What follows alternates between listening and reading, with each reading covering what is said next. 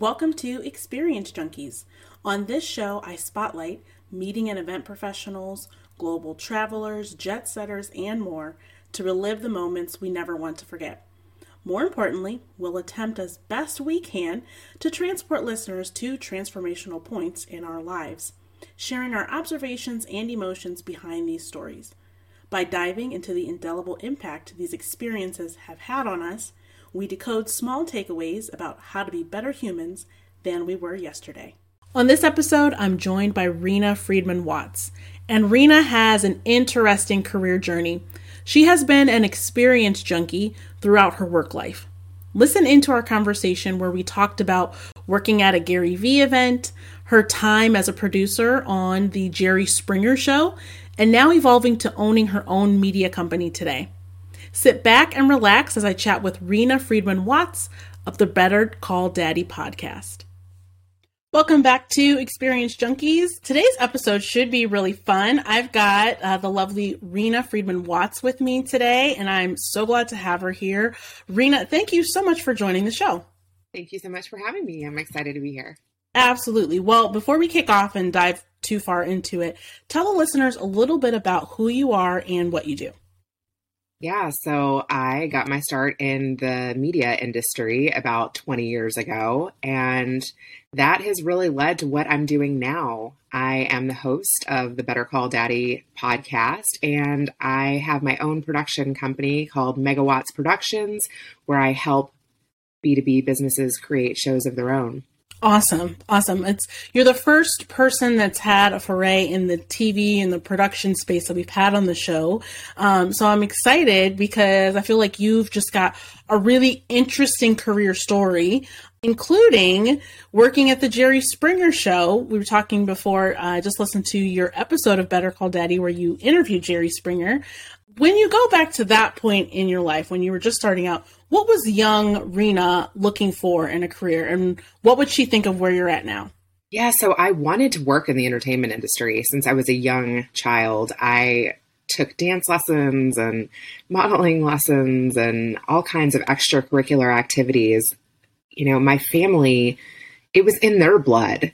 They wanted to work in the entertainment industry, and so I was really praised for that. And what's interesting though, I didn't so much love the stage. Like I liked to perform for like small groups, my family, like people that I felt comfortable with. I'd sing in the shower. I had a love for music. Like music is definitely in my soul, but there are people that get lit up by the stage and Absolutely. I don't. And so I learned that pretty early on. Like I definitely get stage fright. And whereas I was really proud of myself for the times that I did get on stages, like I went to a youth performing arts high school, and the first time I didn't even get in because I didn't sing an Italian song and I didn't know how to read music, and I had to, take formal music lessons and re-audition. And that, oh my gosh, staying with that program at that level for 4 years and being around people who were way more successful than me, I felt like, and better singers and better performers and had more confidence. I feel like that really rubbed off on me in a way and gave me the ability to pursue it more.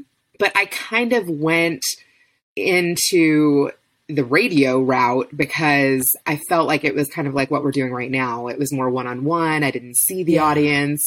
Mm-hmm. Even though I had people calling in and even though I interacted with an audience, I didn't feel the stage, so. Yeah, that's interesting. You wanted to be in entertainment, but minus the stage aspect of it. Yeah. So I gravitated towards production. And when I went out of college and interviewed at a radio station in Chicago at WGN, I saw that Jerry Springer was looking for interns. And so I walked across to NBC Tower. I got a hold of the intern coordinator and I ended up starting there 2 weeks later. And what was great about Springer is that I got to work on the production side. So I got to hang out with the guests, book the guests, figure out what made a good story, hear the other associate producers on the phone, who was the loudest, what were they saying to get people to come, what were the greatest stories they were bringing. And I just started really paying attention to that and emulating them. And then I got promoted to be a producer within one season. So that was amazing. And it was such a good training ground. I mean, you were putting out weekly shows and pitching executive stories, and you were really under time constraints to get it all done, and managing a budget and just all of what goes into putting together a good show. So that was just so great. It was interesting listening to that episode of you interviewing Jerry, and I liked that he had an understanding of the things that you guys were doing behind the scenes, even though he was removed for it, being, the name on the marquee, if you will. But can you talk about what it's like trying to tell a story on a stage, but all the work that goes on behind the scenes to, one, find it, but then also craft it and make sure that that talent or, the guests each week are prepared to kind of go in there and tell their story? That is such a great question. And it is a lot of work. And the thing is too, is that you can practice with them. First of all, they called the show. It's actually their story. They're essentially pitching you when they call. Remember 1-800-96-JERRY? Like, they would leave a message on a phone number, and you would call them back and you would say, I got your message. Hey, it's Rena from the Jerry Springer Show. Tell me what's going on. And they would tell you their story. But then what makes a good story is if the other people involved in the story want to come, right? So then you need to talk to the other players involved. So if it's a married couple, you got to talk to the husband, the wife, and then you got to get the mistress. And so you got to get the husband to get the mistress on the phone, right? And all of the people involved in the story have to be able to communicate well. And they have to be passionate about wanting to tell their story. And that's really hard to get because a lot of times one person doesn't want to tell the story. A lot of times the wife, right? Yeah, exactly. And that was the bread and butter of the show. And so what makes a good story, and they can be really good at telling it to you over the phone. But again, like me, right? When there's a room full of hundreds of people yelling and chanting and screaming at you, and the lights and the cameras, sometimes people freeze. Sometimes people get nervous before they go out there. So you are role playing with them for hours before they go out there. Wow. Yeah. Saying, this is what she's going to say to you. Yeah. So not scripted, but the thing is, if there's a secret, you weren't going to tell them who it was. Right. Gotcha. Yeah. But what's going on in your marriage? Like, why do you think you're coming here? It's never good news. So tell me what your relationship has really looked like. What's going wrong? What have you sacrificed for this man? Right. And so you get them thinking about all of the things that they could say. Now, I'm just thinking about all the conversations you had during, the span of your time with that show, not just screening stories, deciding, okay, these people we're going to bring on the show, prepping them before they go live for their episode.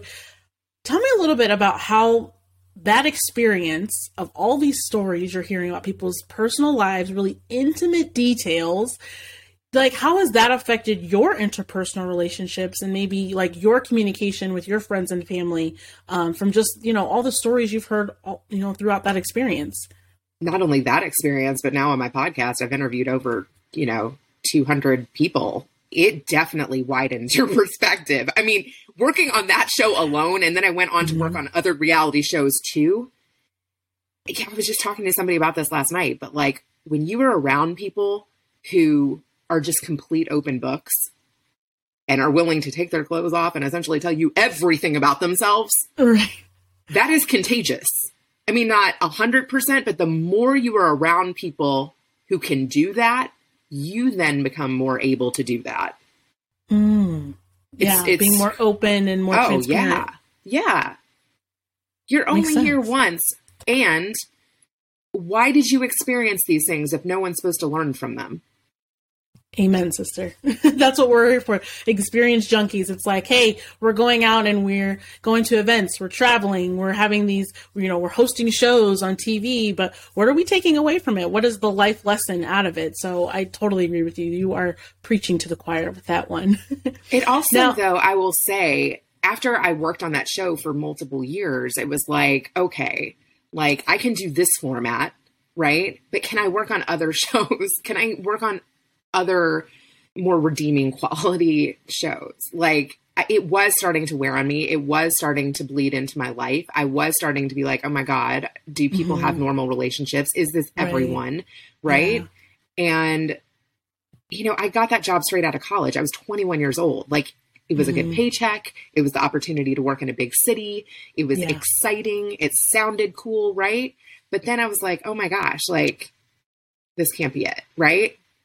So I moved out to LA and I had to start all the way over. I mean, I didn't know anyone. And so I took a job working as an executive assistant to 3 very seasoned producers. They had a special effects animation company in Burbank.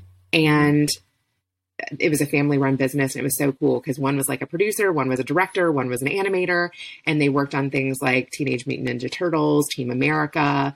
I got to see them work on pilots. I got to see them work on large scale productions and all of what went into that, like location scouting and accounts payable and receivable and payroll for 200 people and, crewing up a staff of 200. I mean, so much goes into production that I didn't know about. And from there, I was then able to go back into the field and get some of those more creative roles like field interviewer, an associate producer, an assistant editor, and post-production supervisor, and kind of learn like what I liked and what I didn't like. And I feel like that's a really big part of maturing and growing as an entrepreneur and as a business owner and as a person. Yeah. Life is not linear, right? So when you're taking that journey, sometimes you've got to take a step back before you can take another step forward, and you've got to take a detour, but you might still get to the same destination. So make sure that you're enjoying the ride, bumps and all. It's not always going to be completely smooth. Oh my gosh, that is so, so true. And before I moved to LA, actually, in between Springer and jumping across the country, I took a sales role job literally 2 floors up from Springer in the same building in NBC Tower. Like there was, I think there was like a restaurant or bar or something like in NBC. And like, after work, people would go there and have a drink and be social. And I met some other guy and he worked like a couple floors up and he was like, hey, we're hiring salespeople. I was like, if I can talk people into doing what I just did on Springer, like I should be able to sell sporting events packages, right? Like if I can sell you to spill all of your intimate personal life details, I can sell you a refrigerator, right? But no, it was not exciting, not fun. It was very transactional. It was a numbers game. It was a good old boys club. And I did not like it, so much so that like I literally went out for a smoke break one day and never came back. Like literally left my stuff on the table. They were like, are you coming back? I'm like, nope, keep it. I was like, I'm out of here. You were ahead of the great walkout, the great resignation. You were ahead of your time with that. Yeah, but you know what? I was young and free and I didn't really think that I wasn't going to be successful. Like at that point, I literally left with no backup plan. I was like, because I think that the first opportunity came so easily and with a bit of luck that I just was like, I can find something else great. Yeah. And I think honestly, like there's so much pressure in life to like constantly jump from one success to the next. And I think it's important, like you were saying, to sometimes take a step back and like really think about like, what are you good at? What do you enjoy doing? Like, what do you want to spend your time doing? And I'm doing that even now as an entrepreneur. I feel even more so as an entrepreneur because you have the freedom to build your life, but that freedom can also be very paralyzing because you're the one making all the decisions. So when you're going after clients and when you're creating new products or services, it's your, IP, your intellectual property that's going to determine, the map of your business. And so, yeah, it's great because it's free. You can do whatever you want, but then it's like, okay, well, what do I want? And it's a lot of introspection and a lot of personal development. Oh, so much. And, like there's been services too that like, I've gotten paid for 5, 6, 7, 8 times. And you're like, okay, well, obviously this is something that people want. Right. But then you're like, is this something that like I want to continue doing? Because I feel like the reason that they keep paying me to do this is because this is something that a lot of people need help with, but like, it's very time consuming. I'm not charging enough for it. I'm putting my name on these people. Right. So then you're like, maybe I shouldn't do this anymore. Like, time to pivot again. I have pivoted so many times. Like, you can figure out ways to make money. That's not hard to do. I mean, honestly, I could come up, I've made money in so many interesting different ways. Like, people come to you with different things that they need help with, and boom, you're in service. That's a service. Yep. I provide that. It happens really quickly. Yeah. But like, my very first foray into entrepreneurship was in the event space. I was working for a financial firm, and I was putting on these lunch and learns. They were essentially like, you know, upscale steak dinners. And then you bring in a speaker and they talk to you about a high price life insurance item ticket. And I was really good at it because I love marketing and I love putting together events. And I was able to get between 50 and 70 people to show up, but I didn't really believe in the product, to be honest. I didn't. Yeah. There was a CPA that said that he wanted to work with me and not who I was working for, and that we could put on these events together, and that he would share his clients with me, and that, you know, I should get licensed myself, and that we could do it where I didn't have to be held down to a 9-to-5. And I decided to try that. But again, even though it was like me putting together the event, I was going to swim with the sharks and this industry that I didn't love.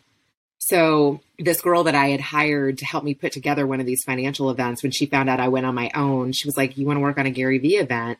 She was like, "I need help with sponsors." And I had never done that before. But she had a list of potential sponsors that she thought would be good. And she already had some sponsors that had signed on. So I just led with that. I reached out to the other brands and I was like, X, Y, and Z have already signed up. And, you know, we don't have somebody in your space. You could be the first airline. You could be the first shoe brand. You could be the first. And it's like, once you already have other sponsors on board, and once you've already proven that you can get 2,500 people in a room for a past event, like, there are things to lead with. So that's what I led with. I was like, look, she's put together an event with him before. She's gotten this number of people in the room before. She's got these clients, you know, these sponsors already on board. You know, your brand goes right along with their brand. And, you know, if you say it with excitement and you really believe in what you're promoting, you would be surprised how other people come on board for that. And I got a couple sponsors to say yes, and I raised some money, and I found my way to Toronto, and I got to see how someone else put together a much bigger event than I had done. And I loved it. And then I was like, okay, these are the kind of events I want to work on. Yeah. So like I mentioned before, you have a really interesting career journey because it's been up, down, around, turn left, turn right, now go down the rabbit hole, come back out of the rabbit hole. So you go from, you know, kind of TV production, then you do a little stint in sales, and then you end up in events. So kind of give the listeners a little understanding about your entry into the event industry. Like, what was your first impression, either whether with those lunch and learns or when you're working on that first event for Gary Vee? Oh my gosh. Well, also alongside the financial events, I took a job for about 1.5 years at a telecom company, and they were the ones that started the lunch and learn thing. So I had done it even smaller scale than the 50 to 75, where I got like 15 to 20 to come. Yeah. And the way that I did it there was we reached out to existing relationships, you know, like people that they were already doing business with. And they wanted me to reach out to heads of customer experience. They wanted Chicago-based companies. They wanted chief financial officers. So what I did was I went on LinkedIn. I typed in these people's titles and the companies at, you know, that they wanted to attend. And I made friends with people of those titles at those companies and just said, hey, do you ever go to lunch and learn events? Like, I know Groupon does them. I attend them. You know, it's a free event. We are just looking to talk about these subject matters. Is this something that you would be interested in on a lunch time? You know, and so I befriended the people in the titles at the companies that they wanted to attend. And then I was like, whoa, you can just type in a title, befriend somebody on LinkedIn, tell them you're planning an event, and they'll come. Like, that was, you know, like a revelation. Is that the word? Networking is a lot simpler than people make it, right? But the thing is, with the financial events, it was way more involved than that. Like, Gotcha. I was having to email people, cold call people, market it on LinkedIn and saying, hey, we're doing this, create beautiful graphics. A lot of financial advisors, when they're putting together these little get-togethers, they'll spend thousands on direct mail. I think that's really outdated and dinosaurish, and it goes right in the trash. And if I were to receive one of those, I would throw it in the trash. But yeah, social media and the fear of missing out and making these events look like they're happening. And not only are, they talking about financial services, but it's also networking. That was a good angle. So it was kind of like, hey, come have a nice meal, come network and learn about financial services. That worked better. Absolutely. With the Gary Vee thing, he's such a well-known person and he's written books and he draws a certain type of crowd. And it was more like entertainment factor. So whereas, yes, you're going to hear all of these amazing speakers and people go for that. They're going because they love him. They're going for the networking. They're going for the speakers. They're going for the entertainment. So there was so much more that brought people to that. Yeah, can you talk a little bit about, I have a love-hate with the Gary Vee brand, not necessarily him, but a lot of the bro culture that comes along with his audience, if you will. But tell us a little bit about what it's like to, be in the, the environment of his audience and the experiences, creating an experience for a Gary Vee audience versus, the lunch and learns or the other events you create. What's kind of the key to that culture or, the on-site feel? I mean, to be honest, the on-site feel was like that he was a celebrity. I mean, he had people guarding him the whole time. And even after all of the speakers and the main event part, there was a whole VIP section where if you paid extra, you got to meet him, you got to sign book, you got to talk to him for 10 seconds, and there was a line around the corner. And yeah, that was very blocked off. There was security. It's just such a different feel. It was a controlled environment, and sponsors got to eat lunch with him. There were different levels of interaction with him and different levels of how you could experience the event. So it's interesting that, you've had such a background in entertainment, especially, for TV, but then also you've got the event production side.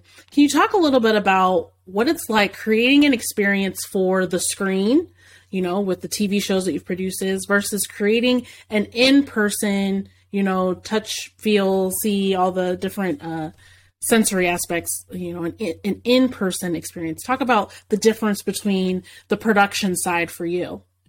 Yeah, so when I was in reality TV, I mean, things have changed a lot in the last, 20 years. But when I was oh my God, when I first started, I mean, I was still using a beeper. You know what I mean?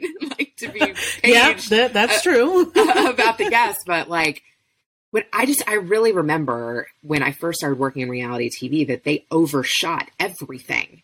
I mean, they were shooting these reality stars around the clock to be able to cut together a 1-hour segment. I mean, multiple cameras in every room. These people were being followed everywhere to the point where you almost have to forget the cameras are there because you're being filmed around the clock to get what they need to happen in real life. They might have had one storyline in mind when they casted the person, but in order to create drama for the screen, you are having to follow that person around a lot for real life to happen and for real magic to happen in order to make entertainment happen on the screen. Right.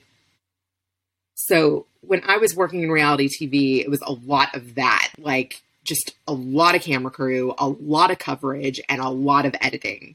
I think that it has become easier to create content now with technology and with all of the tools that we have. I mean, when I was working, we were also still shooting to tape and discs, and the editing process was so much longer.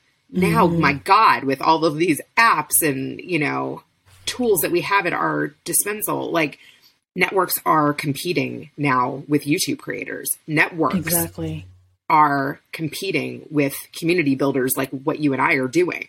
You know, if you can build a community, you are in direct competition with people that are getting paid at network level. Exactly. Now, as far as events in real life, like what makes them great, I think that people go to events in real life for different reasons. I think that some people go because they love the speaker. That will honestly, like me and my husband just went to a Jordan Peterson event. We drove all the way to Milwaukee because my husband loves that guy's message and that guy's style. And afterwards, yes, you know, like about 100 VIPs got to have an intimate Q&A with him and a back and forth and sit closer to him and actually feel him off the stage, which I prefer. I feel like when you're on stage, you're a different persona than when it's an intimate Q&A with 100 people. Like, I feel like my sweet spot is like the 50 to 100 person event. Like, I feel like you can still almost talk to everybody in the room. Yeah. The intimacy is a different level for sure. Yes.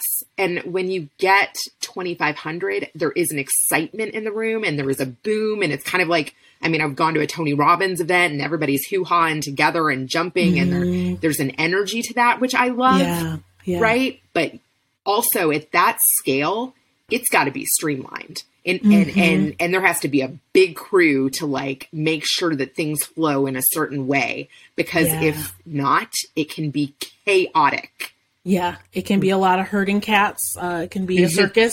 Yes. So yeah, you got to have a really big team, and everyone's got to have really well-defined roles and a really stringent process. You're absolutely right. Those are the differences, I would say. But again, with these bigger events, I think that people go for different intentions. I mean, I know even at Tony Robbins, there are people like me that I got to go because I was a high performer at work and my boss paid for me to go. And so I personally went for personal development reasons. Like, that was my intention. But I think that there are people that go to those kinds of events to network with the Platinum Club.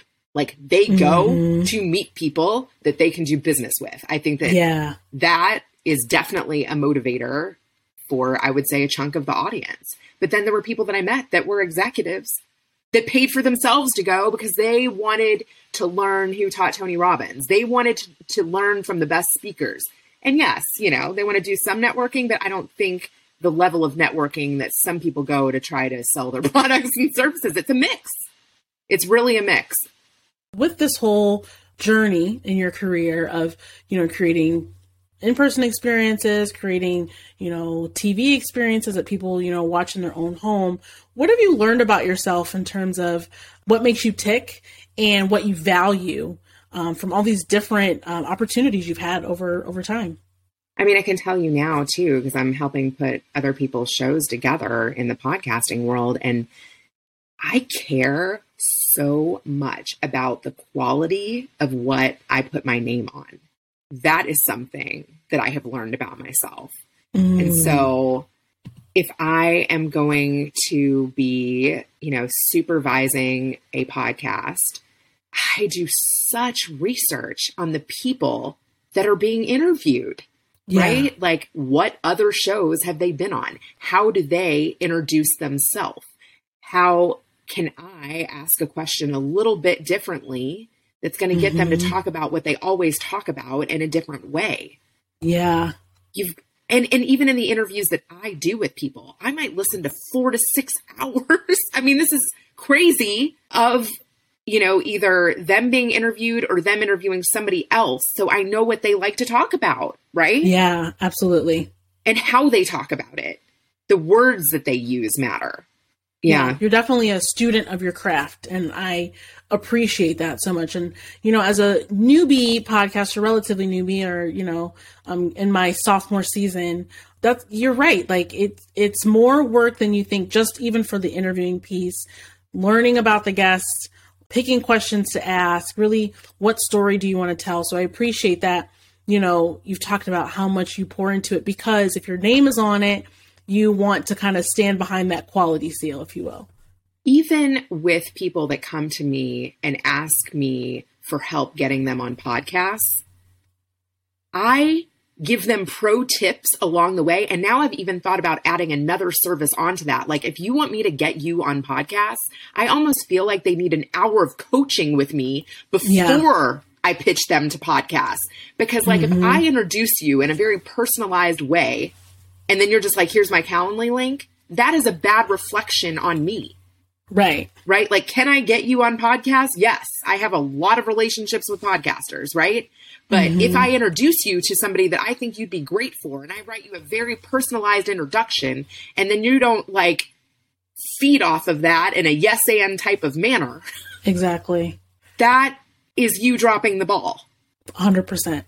If it happens once, I try to give them a little pro tip and say, hey, like after I make you an introduction, you might want to say X, Y, and Z. Like, I'm going to check out your show.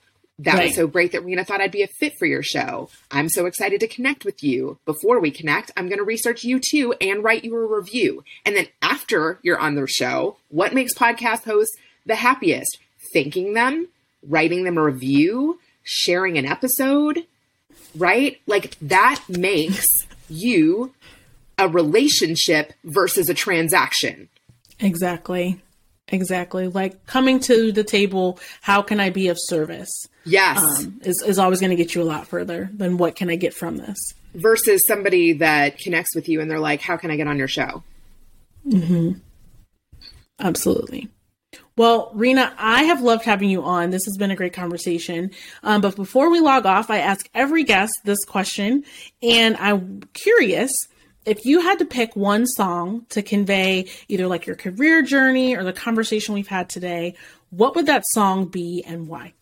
Yes, I love that question. And I have never been asked that question on any other show. And awesome.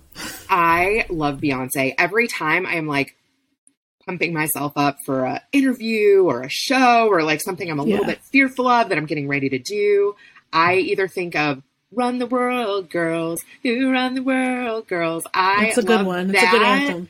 Or like, where are my single ladies? Even though I'm not single, but I just, yes, like I love that girl power. And I feel like I really think that women need to support each other more. Absolutely. You know, it is harder as a woman to rise to the top. It just is. It still is. And I try to bring my daughter to some of these interviews that I'm hosting locally, and I bring her to events where there's powerful women speaking. And yes, I'm a proud mompreneur. I'm a proud woman, and I feel that in my bones when I have wins. I love the theme there of, you know, women lifting women and also like the next generation, because I have 2 daughters as well. So I do look forward to, as they're getting older, bringing them along for the journey and, you know, seeing women doing big things. So I appreciate that note as well. But before we log off, Rena, tell everyone where they can find you on the interwebs. Yes. So you can find me at bettercalldaddy.com. You can email me at rena@bettercalldaddy.com. And I am a LinkedIn-aholic. That's really my favorite channel. So Rena Friedman Watts on LinkedIn.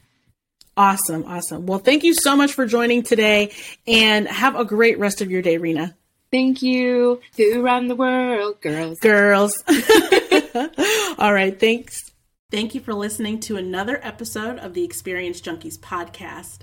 If you enjoyed this episode, please leave us a review on Apple or Spotify so that other listeners can find the show. Be sure to join our Discord channel. This is a great place for you to give feedback, talk with me, talk with our guests and other listeners, and share your Experience Junkie tales.